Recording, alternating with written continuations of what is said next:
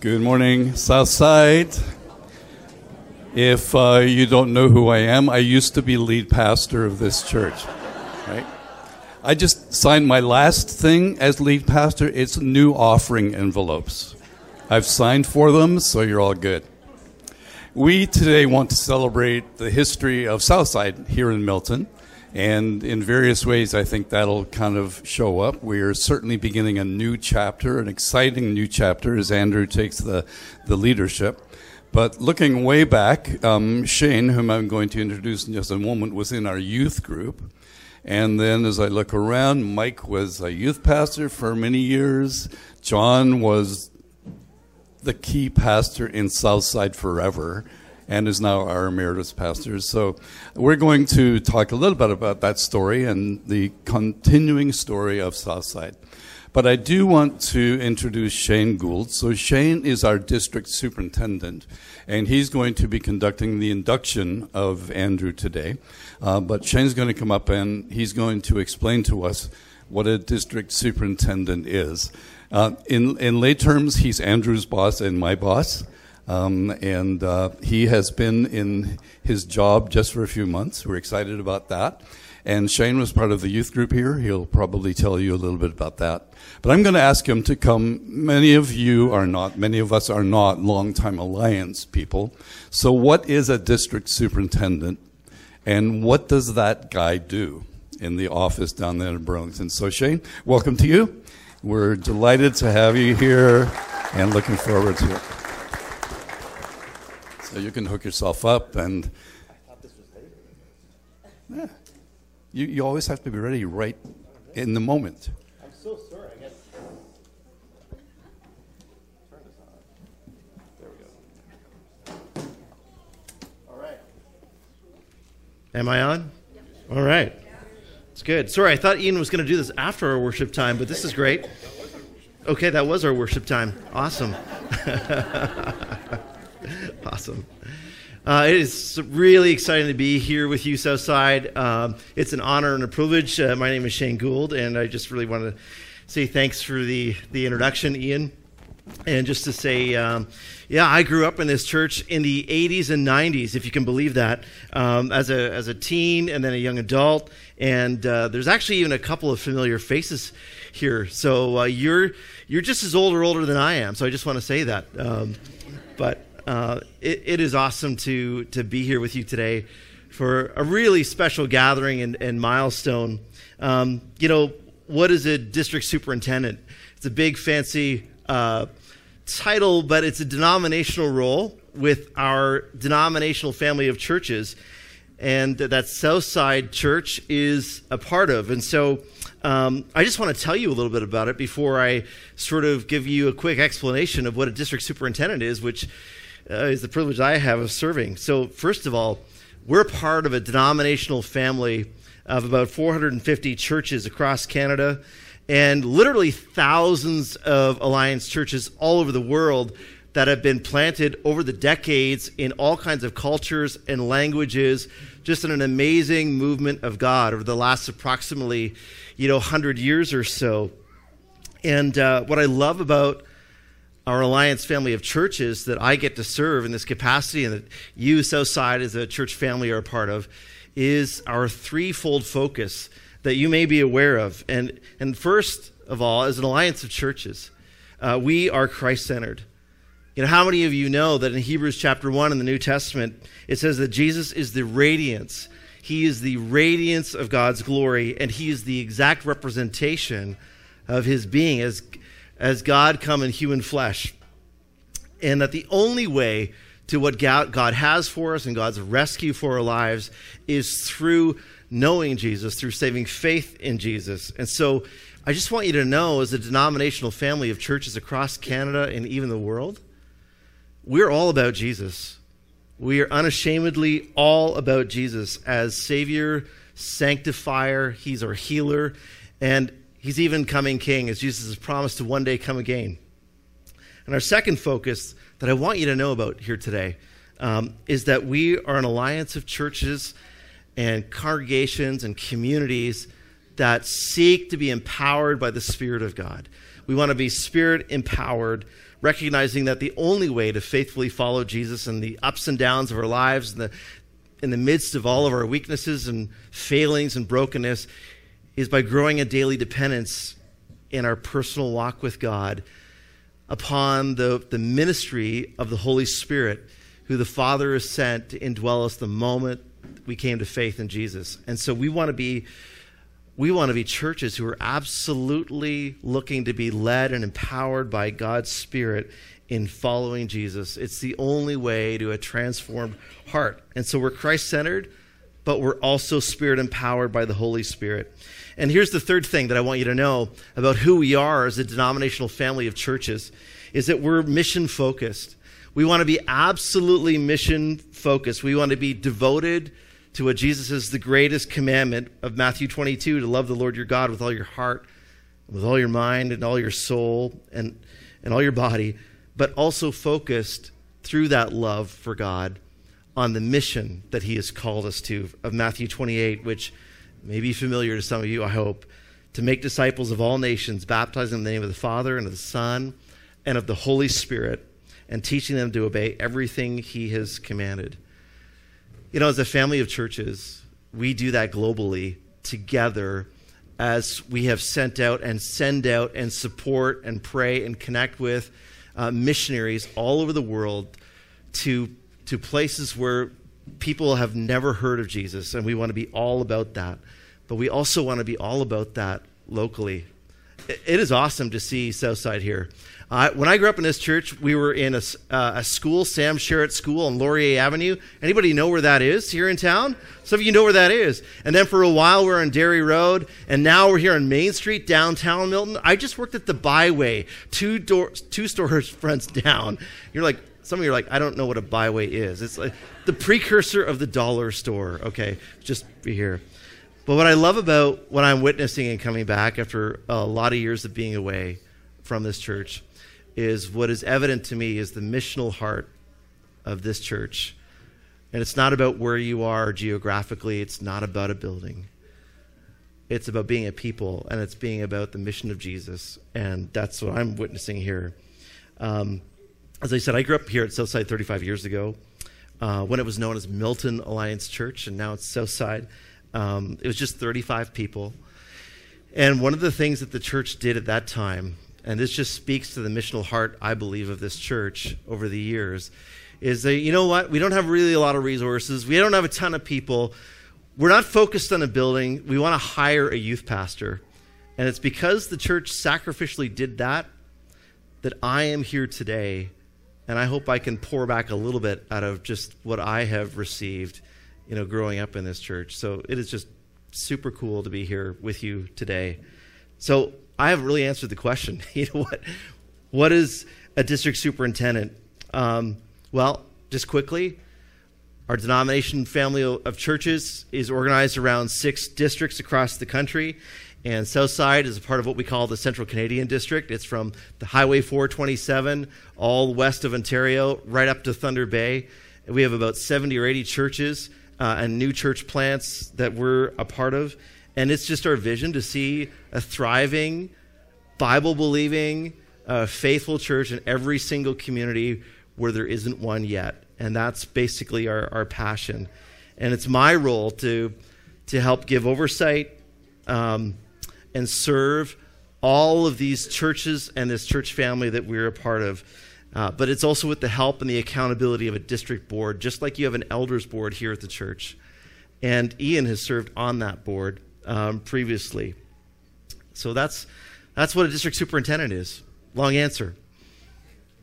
Do you want to know what I do? Is that okay? Well, I can't fully tell you yet because I'm just learning. I'm brand new to the role as of August.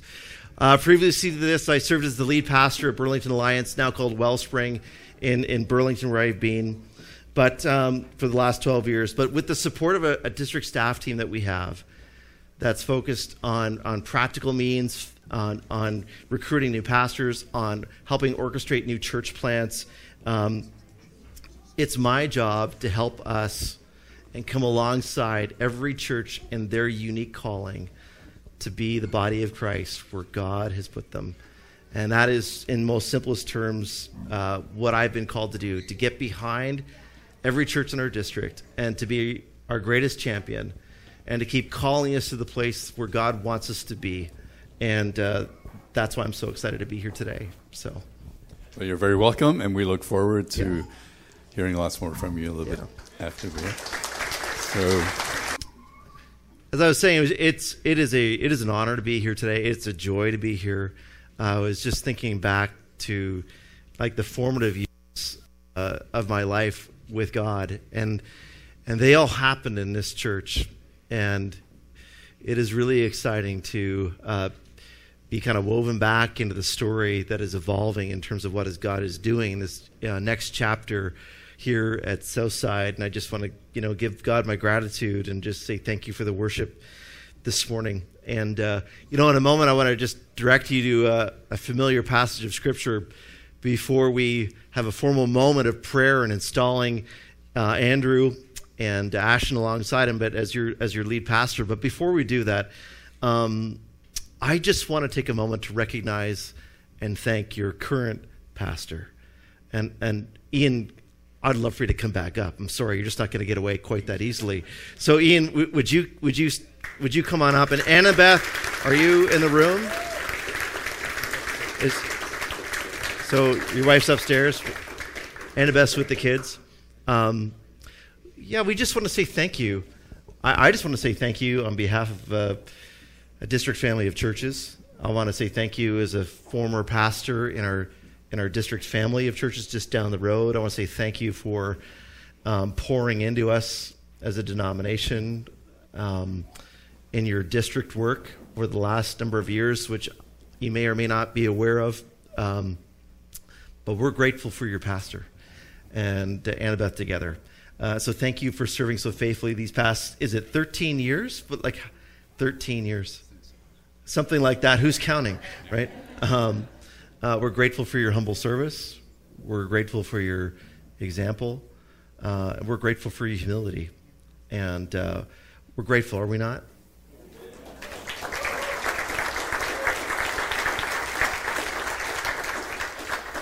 We know you're not retired yet, but we want to thank you and honor you for all the sacrificing and the sacrificial leadership that you've demonstrated. And we just really appreciate you. And I'd just love to lead us in a brief prayer of blessing on Ian and Annabeth with him. Father in heaven, we just thank you. We thank you for the rich provision that we receive from you every day, simply in the air we breathe, and there being food on the table and shelter and all of the good things that you provide for us, the people and the communities that you provide for us, all through the generosity and the goodness and the faithfulness of your hand. But we also want to take a moment to say thank you for those that you bring to serve us as your under shepherds. And today, Lord, we just want to say thank you for Ian and Annabeth with him today. We bless them, Lord. We thank you for this season of ministry. We thank you for his humility and faithfulness to you. And thank you, Lord, that you inspired Ian to orchestrate, to bring about this handoff today, Lord, which we believe you've ordained. But we just thank you for his obedience and his willingness, Lord, to hear you and faithfully step out in that journey of his own. And so, Lord, in the coming months, as this transition continues to take place, would you so richly bless Ian? Would you grant him fresh filling? Would you grant him fresh peace, fresh inspiration? Would you speak to him, Lord, afresh? And would you just show him new things, Lord, in the midst of this transition? And thank you that you always go before us. And so just bless our brother today. We just thank you for him in Jesus' name. And we all said, amen. Thank you, friend.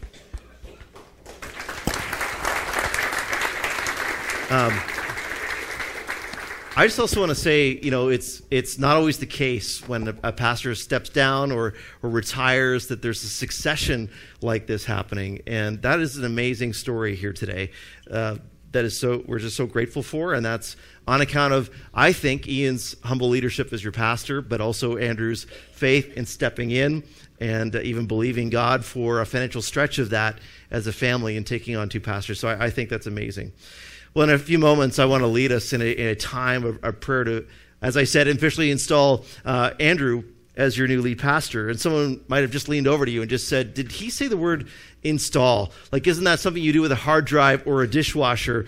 And I just want to reassure you that we see you, Andrew, in a greater light than a dishwasher or a hard drive. But, when we're talking about installing a pastor, what we're really talking about is taking a moment together as the church and the family of God to formally recognize and bless the call of a pastor to a local body of believers, where we take a moment to consciously and prayerfully commit ourselves to be the body of Christ together. As a pastor commits themselves to that local body, but then also that family, that local body, that community, that congregation commits themselves to their pastor, to their under shepherd, to the elders alongside them out of their mutual commitment to Christ. And so that's what we're talking about today in the installation of a pastor. And from my perspective, and I remember my own moment, but these are some of the most precious and beautiful moments in a community such as this. And it's, again, one of the reasons why I'm excited to be with you today. But before we do that, I want to direct you to what may be a familiar passage of Scripture to some of you. So if you've got a Bible, or you want to go to your Bible on your phone like I often do, I want to direct you to go with me this morning to Isaiah chapter 6 in the Old Testament, verses 1 through 8. It's a passage of the Old Testament.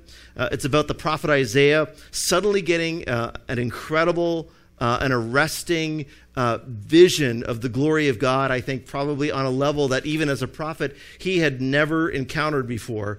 And it's an account of both what he sees and what he hears and how he responds. And I just think it's a timely word for us today to remind us of three foundational things that I think God wants every one of us to know, and maybe a good moment of clarity for us today. And so the three things that I want to draw your attention to as we just recount Isaiah's vision that he's given in this passage is just the nature of God. The nature of who God is as laid out before us in the revelation of Scripture, in this revelation that came to Isaiah. And secondly, our fundamental need as people. We have a lot of needs. I'm a needy person. I don't know about you. But there's one particular need that I have over above every other, and so do you, as the Scriptures say. And the third thing I want to draw our attention to is the call of God that is upon you and upon me, as we would call upon him to come into our lives, to transform us, to save us, to bring us to a place of healing, to bring us ultimately to himself when we could not get there on our own. But I want to invite you to follow along as I read. I'm just going to read from the New International Version this morning, but it says this: "In the year that King Uzziah died, I saw the Lord. I saw the Lord, high and exalted, seated on a throne, and the train of his robe filled the temple." And here suddenly Isaiah is seeing that there's a throne that's greater than any earthly throne that he's ever seen. And he is seeing the Lord in a way that he has not seen before, as God brings Isaiah into a glimpse of his presence. And this is what he says he sees in verse 2. "Above him were seraphim, each with 6 wings. With 2 wings they covered their faces, with 2 they covered their feet, and with 2 they were flying, and they were calling out to one another," he says. And then he records for us what he hears them say. And isn't it kind of a miracle in and of itself that he is able to understand what these angelic creatures around God's glorious throne are even saying? And they are saying, "Holy, holy, holy is the Lord Almighty, and the whole earth is full of his glory." Isaiah, whether you realize it or not, every time you look outside the window, I don't know if they had windows then, but you're seeing the glory, the holiness of God. At the sound of their voices, the doorposts and thresholds shook, and the temple, Isaiah says, was filled with smoke, or incense, if you will, as would have been the practice of the time. During the time of Isaiah, the temple was the place of God's manifest presence. We know God is everywhere. He's everywhere, but there are times and moments when he will manifest his presence. He will make himself known. He will give you an awakening of heart and a perception of him that you just did not have. Have you ever had a God moment in your life where suddenly you're like, I think God is speaking to me right now? In Isaiah's day, the place for that was the temple. It was the place of God's manifest presence, and he's seeing a temple at a whole nother level. And this is what he says in response to what God is showing him in this revelatory moment in his life. I mean, he is a prophet. He is someone accustomed to hearing about God, but this is next level. And God will take you to a next level with him if you're willing to continue to follow him and look for him. But this is his response in terms of what he sees. In verse 5, he says, "Woe to me," I cried. "I am ruined, for I am a man of unclean lips, and I live among a people of unclean lips, and my eyes have seen the King." My eyes have seen the King, the Lord Almighty. But he's not ruined, because in the very next verse it says, "Then one of the seraphim flew to me," and I'm assuming at the direction of the King, "with a live coal in his hand, which he had taken with the tongs from the altar where sacrifices were being made before God." And this is the same altar, if you will, that the Father laid his Son upon, for us. But it says, "With it he touched my mouth and said, 'See, this has touched your lips, your guilt is taken away, and your sin atoned for.'" And on account of that moment, Isaiah has a completely different trajectory to his life and to his eternity, really. And in verse 8 it says, "Then I heard the voice of the Lord." He says, "I heard a voice." And God is a God who speaks. He speaks today in all kinds of ways. He speaks primarily through his word, but he speaks by his Spirit. He speaks through circumstances. He speaks through those who are seeking to serve him. He'll speak through other people into your life. But here, Isaiah says, "I heard the voice," and he knew it was the Lord. And he was saying, "Whom shall I send?" was what this voice was asking. "And who will go for us?" And I said, and here he gives his response. He says, "Here I am." He says, "Send me." He says, "Send me." That's the response I want. And Father, we just want to pause and just say thank you for the revelation of your word. Thank you that there was this moment that you ordained in Isaiah's life that you would utilize to become a word to us. And we just want to pray, Holy Spirit, for your leading now, for a fresh word to each of our hearts, and particularly to my brother Andrew as he steps forward, Lord, today to receive the calling for this chapter of his life and the chapter that is coming forward for this church. So Jesus, would you draw our attention to the things you want us to be reminded of this morning? In Jesus' name, amen. The first word, I want to frame what I want to share with you just briefly about this passage around 3 words. And the first word is glory. I believe that God wants us to begin to see the nature of his glory. Historians tell us that Uzziah served as the king of Judah for 52 years. That happens to be exactly how old I am. So there, it's on the table. If some of you are wondering, talked about being here a while and not being here for a while. I'm 52. It's out there. 52 years is a long time to lead anything. 52 years, it says Uzziah was on the throne, that earthly throne. I don't know about you, but longevity usually brings with it a sense of stability. And that often brings, people like you and me a sense of comfort, because as human beings, we typically don't like change that much. But with the death of Uzziah, a long-reigning king, suddenly, stability, predictability, and maybe comfort with it, they're suddenly gone. They're gone for the tribe and nation of Judah at this point in time. If an enemy nation wanted to exploit them in this moment, this would be that moment. Politically, economically, militarily, they were vulnerable as the king is passing and what's going to happen now. And sometimes churches go through a time of like that, where suddenly a pastor has needed to step down, where our circumstances have happened, and where do we go from here? That's not the case today because of the beautiful succession that is happening. But it was such a time that God gave Isaiah a fresh revelation that God intended to be passed on of who Israel's true sovereign was, and the reality that God is the one who's always in control, regardless of the thrones on the earth you've seen. And our text says Isaiah saw the Lord.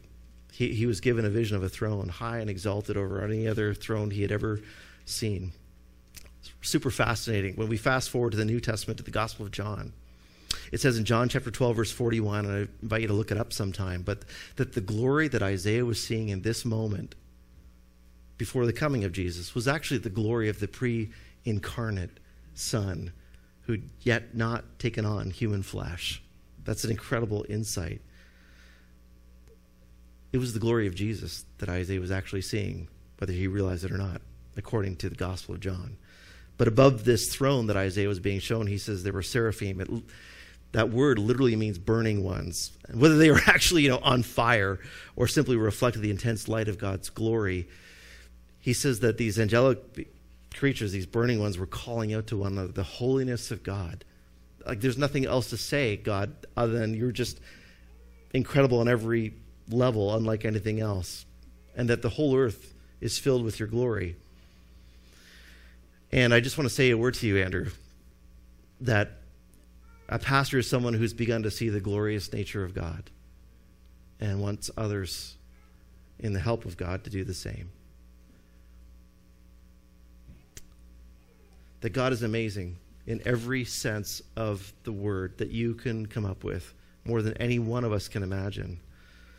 And I want to invite you to keep taking time in your day and in your week, in your busy life of ministry, to keep beholding the glory of God and getting away to his word, getting away from your desk, getting away from even people at times, as Jesus did in his own ministry.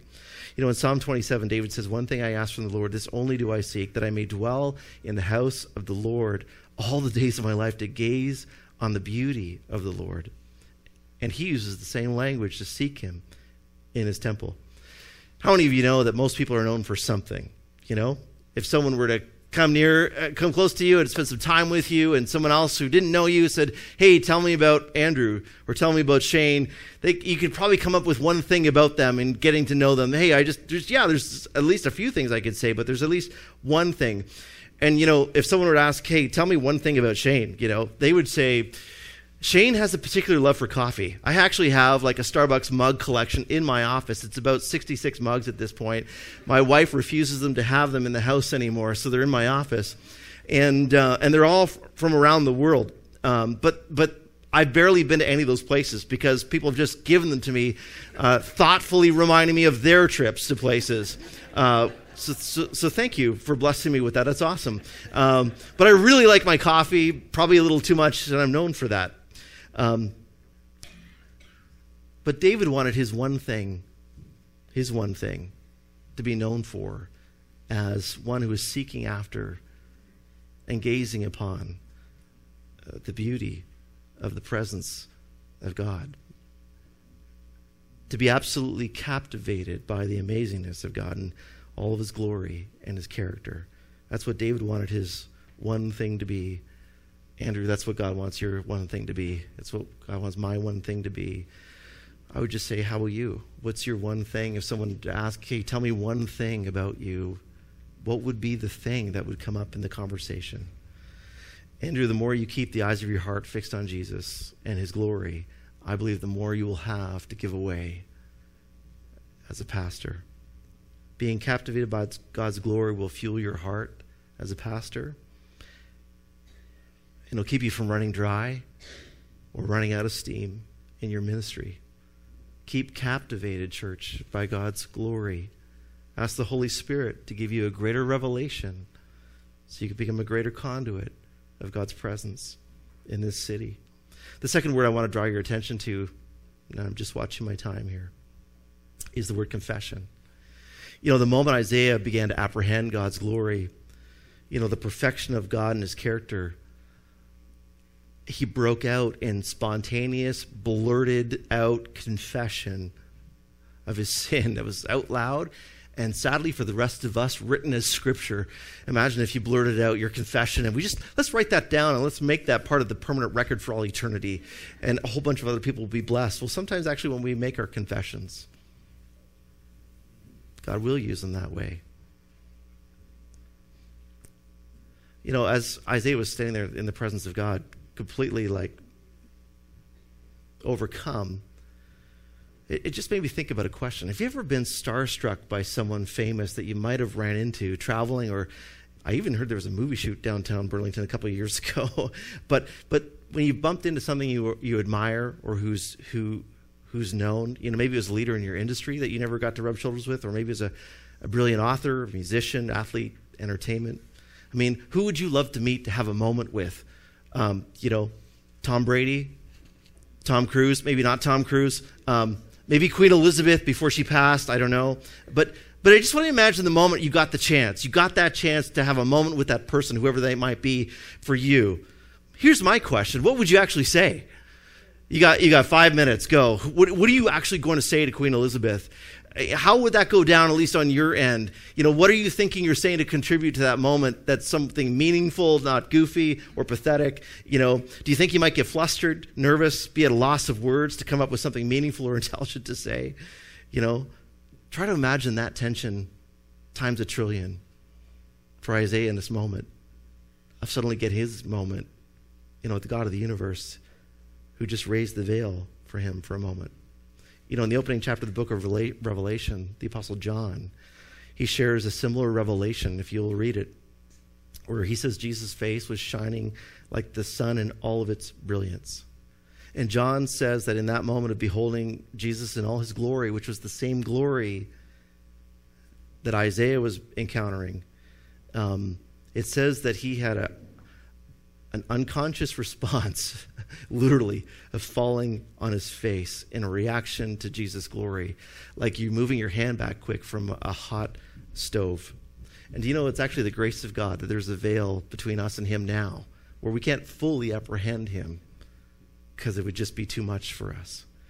And for Isaiah, in encountering God's glory, we're not told if he stepped back or if he covered his face like the seraphim or he fell down like John, but he does say upon seeing God's glory that he became very aware of his sin and he confessed aloud. He said, "Woe to me, I'm ruined. I'm a broken person. I do not fit with that." And he confessed it out loud in seeing the King of the Lord Almighty. And it's fascinating to me that as he began to see that the truth of God's glory, he began to have a greater truth about who he is as a broken person. The more we see the truth of God, the more we find out the truth about our own selves and our need, our greatest need as human beings for the atoning work of the altar, which under Jesus is the cross and his shed blood. God did not reveal himself to Isaiah to ruin him, but to bring him to a place of revelation and confession and atonement. And I would just like to say today, that's God's heart for you. He wants to keep revealing himself to you, never to bring judgment or ruination or any of those things, but to bring you and I into a place of truth, that we would cry out to him for only what he can do. In the Gospels, Jesus said, "I'm the light of the world. Whoever follows me will never walk in darkness, but will have the light of life." And someone has said that Jesus is both the light and the flame. He's the light that exposes us as we are, but he's the flame that also burns away all of our sin in terms of what he did on the cross. I realize, Andrew, that as we close here, I'm not sharing anything new with you, and I hope nothing new for this body of believers, this church, this gathering. But I just want to keep calling you to make confessing Jesus Christ and your need for him your greatest confession. The atoning work of the shed blood of Jesus on the cross. Not what you could do, but what he has done for us. And that leads me to the final word before Andrew comes. It says that after making this confession, Isaiah heard a voice. And that voice says, "Whom shall I send?" And that Isaiah responded. He responded to that voice. He said, "Here I am. Send me. Send me." I want to be like Isaiah.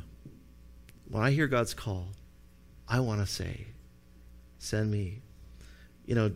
God's primary call on our lives is to become a fully devoted disciple of his Son, to confess Jesus as Lord with the help of the Holy Spirit, to choose to live according to Jesus' ways, according to the ways of the world around us, and in faith to receive God's blessing, his friendship, and the promise of eternal life.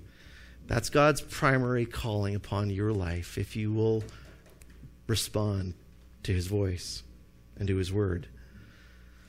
But there's also a secondary call, and that is to serve him with our lives in whatever capacity and gifting and uniqueness that he has called you. And Andrew and Ashton, alongside with you, you have said to the Lord in hearing his voice in this call, "Send me." And that's what today is about. It says in Ephesians 4, Christ himself gave the apostles, the prophets, the evangelists, the pastors, and teachers to equip his people for works of service so that the body of Christ may be built up until we all reach unity in the faith. And Andrew, that is you. And is why we're here today, to recognize before God together this call of God upon you for this season and this body, his body. So I'd like to invite you up right now. And a little bit later, was there an applause back there?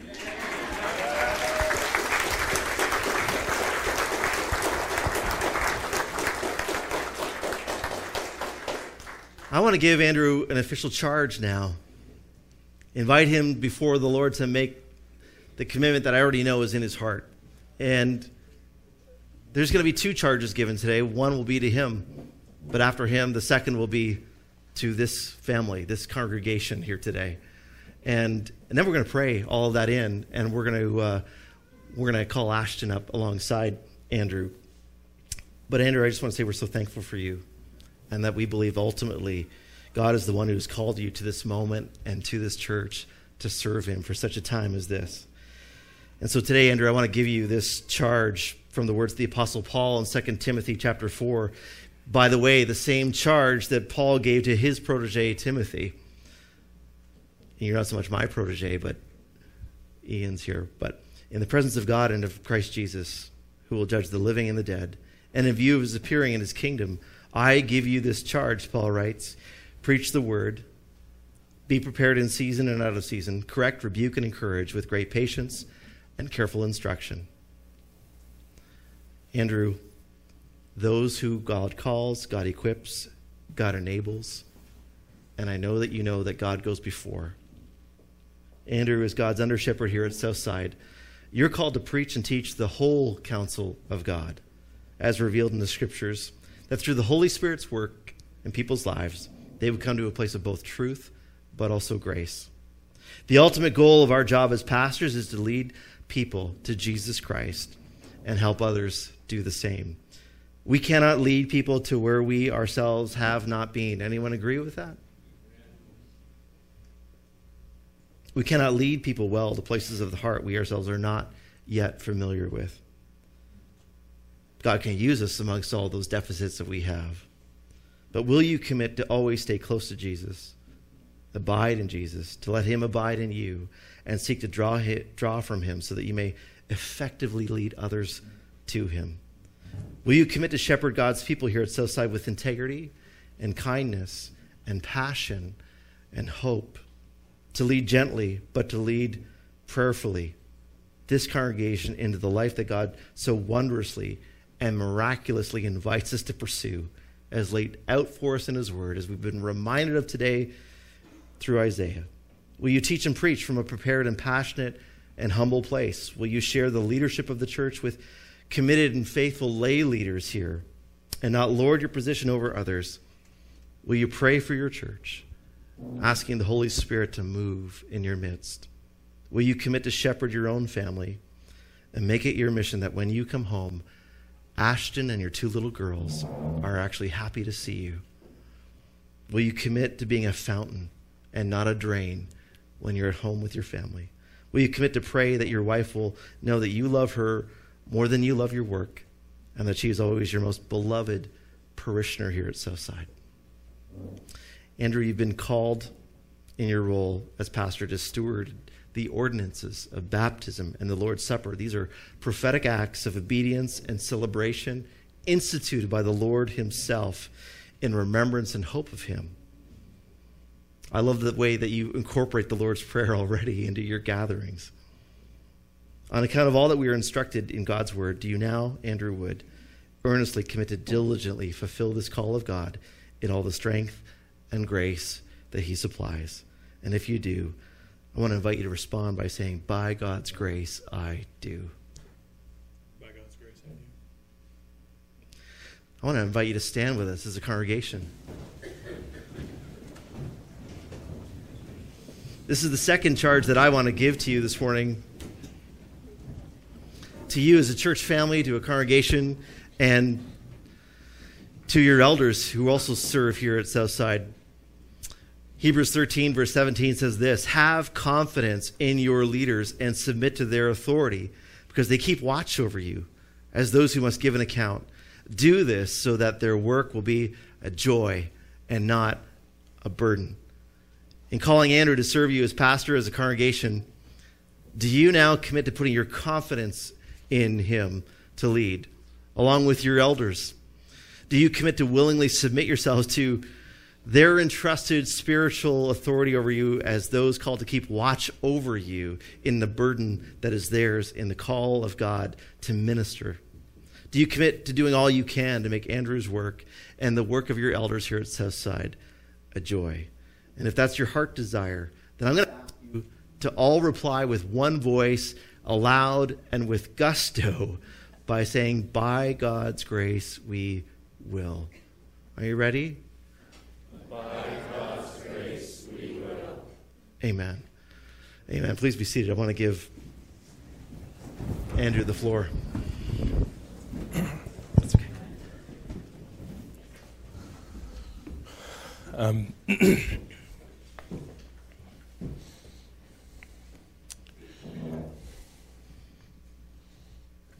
I've been through a few of these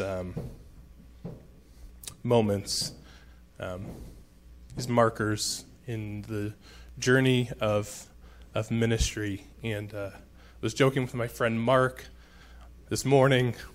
The older you get, the more of these kind of barriers you reach in the calling to pastoral ministry. You kind of look around and you wonder where everyone else is, and you feel like people drop off along the way. And I don't know what has led to this point. I know the pieces that have been my responsibility and my role in stepping faithfully into a calling, but I don't know what was different necessarily. What I do know is that I'm here today as a representative of the grace of God, and as a representative of stumbling our way towards faithfulness in Christ. And I also recognize today that there's a whole bunch of people in this room who have been along the journey with me through some of those major barriers, and that is that's really special to me to be here today, not as with a title, receiving a title or a responsibility or a role, but being known wholly the journey that God has led me on, and I'm really thankful for that. I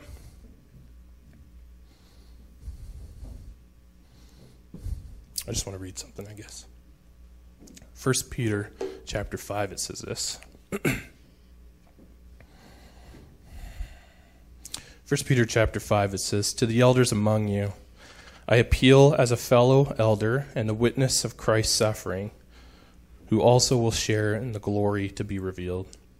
Be shepherds of God's flock that is under your care. Watch over them, not because you must, but because you are willing, as God wants you to be. Not pursuing dishonest gain, but eager to serve. Not lording it over those entrusted to you, but being example to the flock. And when the chief shepherd appears, you'll receive the crown of glory that will never fade away. I feel like I'm 32, not 52. Thank you. Welcome. Thank you. This morning, a teenager who I only met a month and a half ago called me 55 and said, pastors shouldn't be any younger than that. So, young Timothy over here. I just feel like everything that Shane shared is the aim. And this feels like a wedding ceremony, right? I think it's supposed to. And so what I want to do is I want to just share some vows that you would at a wedding ceremony. But in sharing that, I want you to understand that I'm sharing it through the lens of somebody who is fumbling my way towards the things that I'm being asked to step into, the role and the responsibility and the call from God. And the invitation is to invite you to stumble your way towards some of these things too alongside me. So just in the form of some vows. I broke it up into a few different communities, starting broadly and getting narrowly. This is my vow to the community of Milton. I vow to be present in Milton, in the good and in the rough. I vow to mourn in pain and suffering with the city, and I vow to celebrate the good with this city. Not be against it, but to be for Milton. I vow to lead in the direction of equipping agents of positive change in the city, for the city, of equipping families to be stronger so that our community can be stronger. My vow to the city is to build the kingdom of God here in Milton as it is in heaven. That's my commitment to the broader community who isn't all in this room right now, but is on our street driving by. I vow to the church in Milton. I vow to pursue unity in the name of Jesus. I vow to celebrate the kingdom building efforts that we're all a part of in different ways. I vow to celebrate our differences without hesitating about highlighting them. I vow to listen broadly and thoughtfully, to have a balanced approach from a diversity of perspectives. I vow to step into the mess. And I vow to see and treat the body of Christ, the broader body of Christ that goes far beyond these walls, as our brothers and sisters in Christ who are heading in the same direction with the same call and the same mandate, as complicated as that gets. To Southside, I vow to discern God's call on our lives as a church family. It may be unique to other church families, but it's not different in its core essence. I vow to pursue Jesus and be formed by his presence. This last year has been a real gift to me and has revealed to me there's so much more room to grow. I vow to disciple together rather than alone. Fumble my way through as you fumble your way alongside me. I vow to equip for the ministry, like Pastor Shane shared with us, not to do the ministry. My commitment is not to do all the ministry, even though I'll get tired of you not, and I'll just do it anyway, and you'll get frustrated at me because you said, we do this together, you're doing it alone, and I'll say, you're right, and then we'll cry together. I vow to disciple all ages in this church and to equip people to disciple of all ages. The beauty of this church is not just the cultural diversity, the age diversity here. And sometimes it's easier to lead under you. And I am called to lead of head and above as well as under in age. So I promise that my commitment is to those who have gone before. I have a picture in my office of a tree with tree stumps. And it's like a stump and then a new stump that was built on top of that, and a new one, and then there's a tree on the fourth one. And it's a beautiful picture to remind me daily that the kingdom work that I'm called to and that I'm saying yes to is on a firm foundation of saints who have gone before for thousands of years and hundreds of years in this town of Milton. And all that I'm able to accomplish is only on top of the foundation that's been laid before me by really key leaders in my life and mentors of the last 15, 20 years. So I've had to lead us together. I've had to listen to people's needs, courageously step into the mess, and I vow to offer myself as well as my experience and gifts. To my family, Ashton, I've had to prioritize my relationship with you and the kids.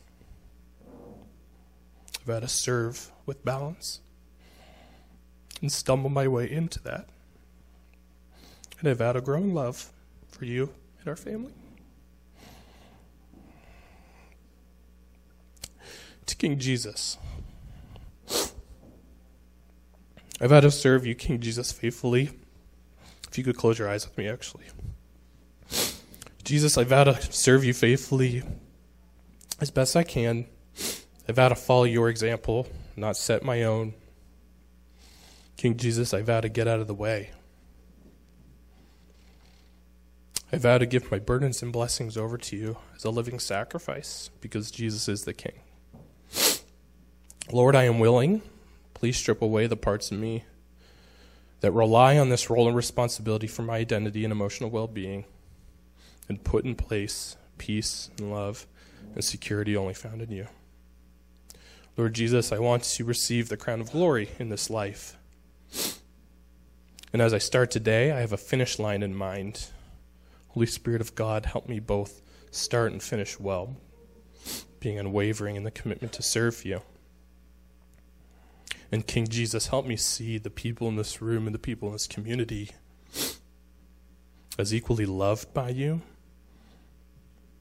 gifted from you, called by you in different ways to build your kingdom in the places that they possess and that they stand, that they have influence. Help me, Lord, be a conduit of your love, of your grace, of your mercy, and your calling on their lives. And help me push everybody in the direction of you, King Jesus. What a gift of grace and mercy it's been to lead in this kind of capacity, and what it will be, Lord. And I'm also weary of the toll that it can take. And Lord Jesus, I'm inviting you here in this space to be present with this body, to be present with my family, to form us, to change us, to shift us in the direction of your love and your goodness and your holiness, so that we can accomplish the task at hand, which is to become like you in order to represent you to this city, to this town, to our community, to bring the knowledge of the King and his kingdom that's available to all, everywhere we go. In the name of Jesus, we say all the things that we say and do the things that we do this morning. Amen. Thank you. Amen. Awesome. That's great. Okay, we're going to pray together for Andrew and Ashton alongside with him. So if Ashton could come up, and Ian and our elders here, and anyone else, Ian, you think should be here. Mark is here as one of Andrew's mentors. Can we all stand together? And just gather around Andrew here at the front. For those of us who are serving in an elder capacity, lay hands on them. And I wish we could all be here together, all just, charge the front here, but that would be just a little bit difficult logistically. But I'm going to ask you to step out and do something. I'm not sure if you're used to it or not, but oftentimes you see the laying on of hands throughout the scriptures as people are prayed for. It's a physical gesture and picture of the anointing of God's presence. We're asking to be upon those we're praying for, that God would absolutely get, that you get them. And so I want to invite you to extend an arm out to them right now as we pray, as though you could be here physically and do it right in person here. And Mark, would you lead us in prayer for this beautiful couple? Lord, I just say thank you for Andrew and for Ashton. God, I think back just years of friendship and seeing their relationship start, and the ways that you've brought them together, the ways that you've gifted them, the ways that you've united them and prepared them and equipped them. God, what a wonderful reminder this morning is of the way that you form us, you call us to yourself, and Lord, just the people you've put in their lives, the situations, the different bodies of believers, their families, and Lord, just all the ways that you have been faithful, and you have called them, and you have brought them to this moment. And Lord, even to see this moment in the history of Southside, and Lord, the faithful families and men and women that have gone before. And God, we just say thank you. And Lord, we love Andrew and Ashton, and God, we see your hand on them. We see their impact. We see your character in them. And God, it's just so neat to to be here this morning and to worship and to celebrate for all that you are doing and all that you will do, and to see the baton being passed. And so, God, we just continue to say thank you, Lord. Thank you for the words that were spoken. Thank you for the promises and vows that were stated and made. And God, we know that you are the author and perfecter of our faith. And Lord, you draw us to yourself. And so we know that even our best attempts and our best vows, Lord, we fall short in some way. And so I pray that you will be in the margins of those words, and that you will uplift them, and that your grace and mercy and faithfulness will fill in those gaps. But God, we ask just that you, mornings and evenings and conversations and moments, Lord, will just be with Andrew and Ashton. Lord, help them to keep their eyes on you as the author and perfecter. Help them to not be distracted or drawn away or dragged down by other things, Lord, but just simply to gaze upon you, to look at your glory and to be inspired by your glory, and want their friends and their community, people they love and the church they love, to see your glory. And so, God, we just ask a blessing over them. We commit them today, and we're excited about this milestone. And so we just celebrate that, and we say thank you, Jesus, for allowing us to be a part of your kingdom and a part of your work, Lord. And now, Father, in the name of your Son, we commission Andrew and this church family to your work in this new chapter here at Southside Community Church.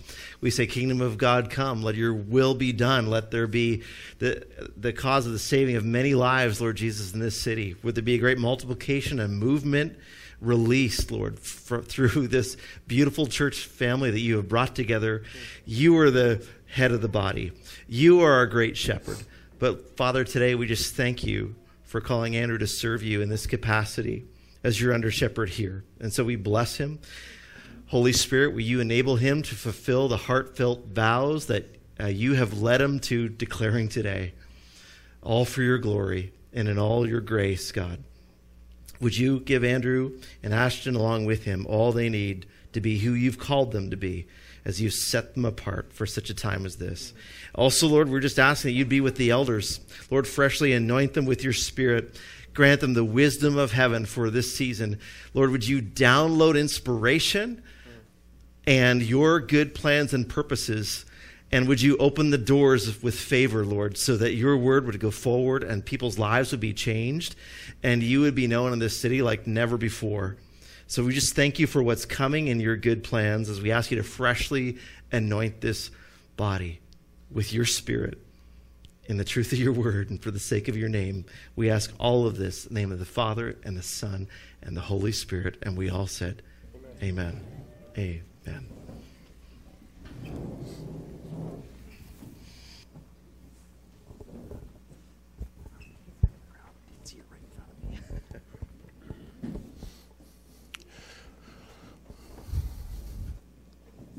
I got to learn to talk without whining. But yeah, I stand here today feeling like I stand on the shoulders of giants. Not just in Milton, not just in the Alliance, not just with this church, with the body of Christ in Canada, and the churches that I've been a part of, and the teams I've led with, and then the teams that they're standing on the shoulders of. I really believe that, and I really believe that the next 30 years, because I'm well aware your students already don't really think I'm cool, and that's not going to last very long. The ones that do. I'm very aware that we've got a short time frame here to set a new foundation for the kingdom of God here in Milton and for the generations to come. And the way that we're running at that as a church and the thing that we're aiming at is nothing special, is nothing new, it's nothing fancy. It's just relearning how to actually be comfortable in the presence of God and spending time with God through the ancient spiritual practices and disciplines, building routines and rhythms in our life that put us in front of God and allow us to hear the voice of God, to change us, to form us into his likeness so that we could properly do the things that he's called us to. And that's who we are as a church, as we're heading as a church and as a body. And today I just think about 30 years from now. If we do that, we take that seriously. Yeah, we don't have a whole lot of things to worry about in this community. God will move in incredible ways.